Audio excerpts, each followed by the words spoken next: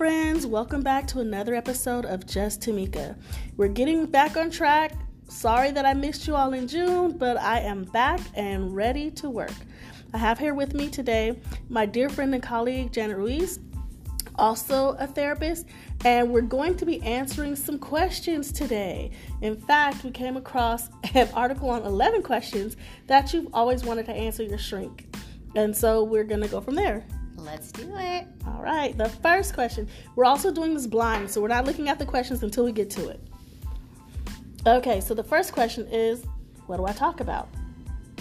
That's a good question. So when someone comes to therapy, I think back to my first therapy appointment.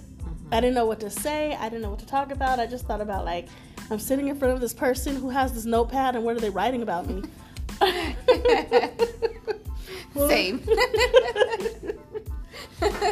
So when people ask me, like, oh, well, honestly, I think I tend to guide people when we first meet. I'll ask them have they had therapy or counseling before.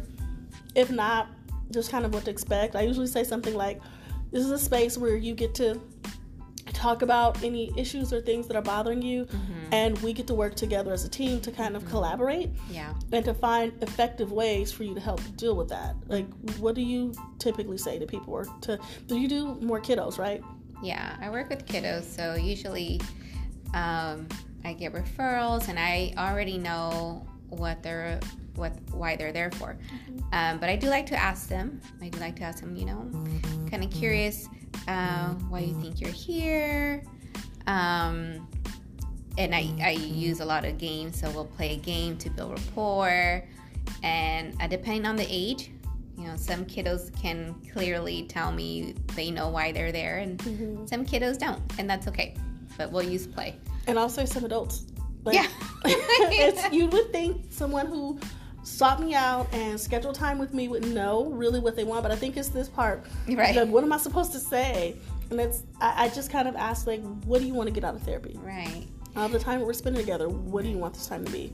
And I think it takes time too. I can, like, the other perspective is when I was sitting on the other side of the chair. It is nerve-wracking, and you think you need to pour like your entire story in one session, and that doesn't have to go that way. It's whatever you feel comfortable. So I have several experiences where I'm like, ooh, what do I tell this person? I don't feel that connection yet. And so I'll first get to know the therapist, and if I feel comfortable, then I think I'm ready to share. I think that's a really good point, because you have to be able to be vulnerable to let this perfect stranger into parts of you that you don't like or that you aren't happy with. And I think that I've had clients that are just very quiet, and it's almost like, okay, say something. They're just giving me yes or no answers, and I'm like, okay, so you talk for a bit. But then I also had one client who really just needed me to be quiet, and he wanted to just talk and to vent and to tell his story. For him, that was helpful. And the feedback at the end of our time together was that he hadn't had that before. He had therapists that were much more directive, and every time he wanted to talk and just go, they would kind of interrupt. So my practice with him was, I knew he was going to talk a lot. I check in, how are you doing, how have things been, and I would just let him go, and I'm writing things down so I don't forget. And then when I felt like his motor was almost slowing down, then I go back and say, okay, you said this, can you tell me more about that, or can we talk about this? And for him, that kind of drove the session. So we had a guided way to talk about different things. And so and it's okay to let your therapist know, I don't know how this works. I don't know what to say, I don't know where to start, and then the therapist can kind of guide you. I agree. And then they'll let them know, this is kind of how I work. What are your thoughts? And knowing that it takes time. And I think it's important to have a good fit. Yes. So I think that people need to realize that when they seek therapists out, it's not going to hurt our feelings. Right. If it's not a good fit, because we probably sense it too.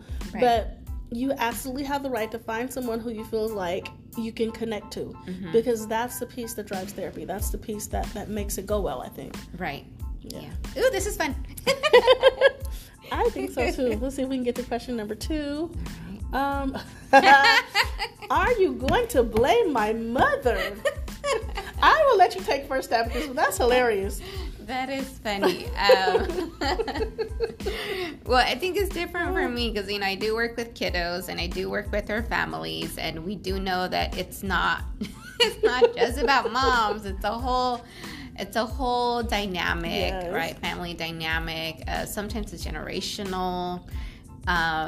Sometimes it is about moms, right? Mm-hmm. And sometimes it's not. And that's okay. I always wanted to know, like, who started this talk about it. Probably was that dang Freud. So tell me about your mother. Right. And I think the other part of that is it's never about blame. Right. So we don't look at your story or anything you've gone through. Yes, you might have had a traumatic relationship with your mother. Mm-hmm. But our job is not to blame the mom. It's to look at, you've been hurt. How can we start the healing, right? So what does healing look like for you? Exactly. Sometimes that comes through forgiveness because you have to be able to let that go before you can move forward. Blaming mom is not really going to be, I don't think, that productive in that. Yeah. Or blaming anyone for that matter. Yeah. And, you know, for some people, it'll take maybe 6 months. For some people, it takes several years. And that's okay. Yeah. You heal at your pace. At your pace. Gosh. Exactly.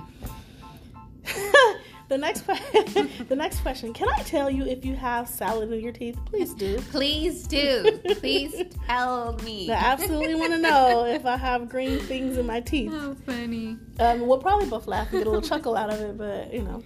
Well, I work with kids, and let me tell you, kids are honest. Kids totally have told me things. I'm like, thank you for your honesty.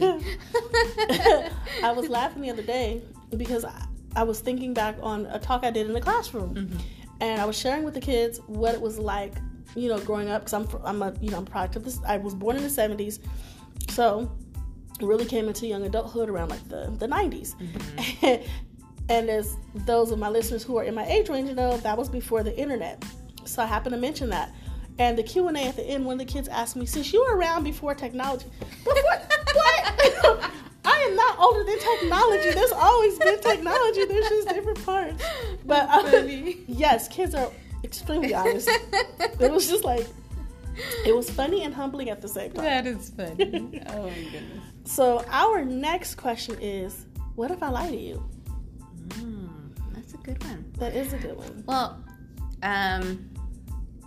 I can tell you this, our job is we're not detectives, right? We're not there to, or psychics, or you know, I think we all develop coping skills to protect ourselves, and sometimes a lie is a coping skill, and so, you know, if that happens, you know, we can address it, we can help kind of tease it out, like, you know, was there, how did that serve you? How did that lie serve you? You know, what was the need for you to lie? Let's unpack that. Yeah, I think and that's a very good point. I've had it come up in couples where it's not so much somebody admitting that I lied, but it's, you know, it's come about that, oh, he lied about this or she lied about that. And sometimes it's looking at, okay, so what are reasons people lie? Yeah. I think sometimes people lie because they're afraid. It's usually a fear-based thing, right? Yeah. When you're younger, it's I'm afraid I'm going to get in trouble. And I think sometimes it can be that with your spouse too. Yeah. You don't want to cause them to be disappointed or angry with you. And I think sometimes it just doesn't feel safe to tell the truth because of the result. If your anger style is a tornado and I'm much quieter, I'm going to be consumed. That's that fear. So I'm going to lie and cover and protect myself. Exactly. I think too, it has to look at, I think we have to look at, why are you lying to me? So I may not know that you're lying to me. Right. I may not catch it because, again, like you said, we're not detectives and we're not psychics. So you're very right. What is it serving you to lie? Are you lying to me because there's something you don't want to talk about? There's something you don't want to deal with? Because when you're lying to your therapist, it's different than lying to your mom or to your spouse, right? The only reason I can think of right now that I would ever lie to a therapist is maybe it's something I'm not ready to talk about. Yeah. Maybe I'm just not ready to go there yet. So I think, like Jenna says, it's not the end of the world. It's not like we're going to kick you out of the therapist seat and you never get to come back. Right. We're all a work in progress. And so I think we have to come from that perspective. Yeah. Good question. Oh my gosh. Am I boring you? I laugh at that because I think we as therapists have to be really careful when we plan our sessions. Yeah. I think back to a session where I had a really big lunch and I had this quiet kiddo that just was not very talkative, and we're coloring in a hot room. And I'm like, oh my gosh, I'm yawning and I'm trying to engage the kiddo and talk. But I was talking to myself because this kid would not talk back to me. I'm ashamed to admit that, I did catch my head drop a time or two. And I'm like, oh my God, this poor kid probably thinks, oh, I'm boring this lady. I promise you, you're not, though. Sometimes we get tired. And sometimes we've had sessions that are back to back to back to back. Right. And you're sitting for 3, 4, 5 hours with little 10-minute breaks in between. Right. And so sometimes I think it's more a function of we just need to get up and move. Yeah. But we don't want to be distracting from you or to give you the feeling that, oh, you're not important for me. You're not important enough for me to sit and listen. I don't know. Do you think that's fair? Yeah. And I think you bring up another good point. Like, I won't intentionally, meet with clients early in the morning because I'm not a morning person. Same. And if I am dealing, with, because I work with kiddos with our little ones, it's usually a crisis, so that naturally wakes me up. Right. Usually I'll schedule when I know that I'm fully awake. I think it's less a function of boring. Okay, I like this. This is fun. So our next question is, can't we resolve my issues faster? That's a good one, and I think you spoke to that earlier, that sometimes it's fast, sometimes it's slow.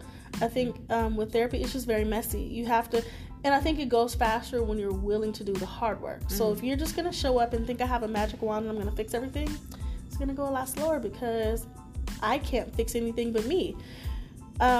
I think when you have people who are able to be, and they're ready and able to be self-reflective and to think on their own, actions, thoughts, feelings, and then really do the work of, okay, we talked about this in therapy. Did I practice it between sessions, right? Sometimes I'll give clients homework to work on or to focus on until the next time we meet. And a lot of times, and I know life gets busy, but those things that your therapist gives you to do in between time are going to be the things that help you to get a little bit quicker, better. Oh my gosh, get a little better, a little quicker. Do you have thoughts on that? I mean, I think it really depends. Sometimes, I think I've heard this once, and I do believe this.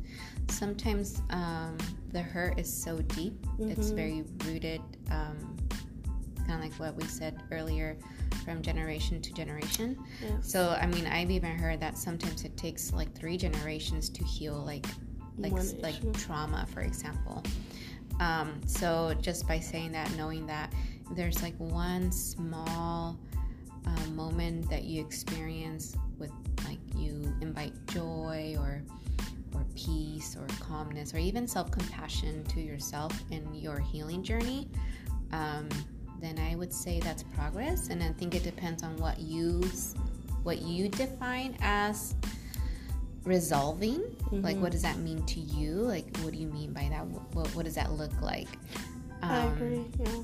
And so, like I mentioned, for some people it may be fast, and that's fine. That's their journey. For some people, it may be a lifelong journey, and that is okay too. Exactly. And I think it depends on what you want to work on. Exactly. And how long you want to work on it, because you don't have to be in therapy for years or forever when you feel like you've met the goals of this therapy. So for instance, if you're dealing with trauma, childhood born trauma, that's something that's going to be a scar that's always with you. Right. You get to choose whether you're okay with just healing that top layer, or if you want to continue to work on the healing that goes beneath the skin.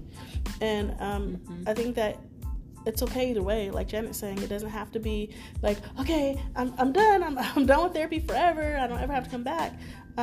Which actually is a good segue to the next question, which asks, can we ever really resolve my issues? And I think that is a very complicated question. I think that we're humans and we're always going to have issues of some sort. And so I think sometimes as you work on the issues that you've identified to work on in therapy, because when you first start, you do choose to identify what you want to work on.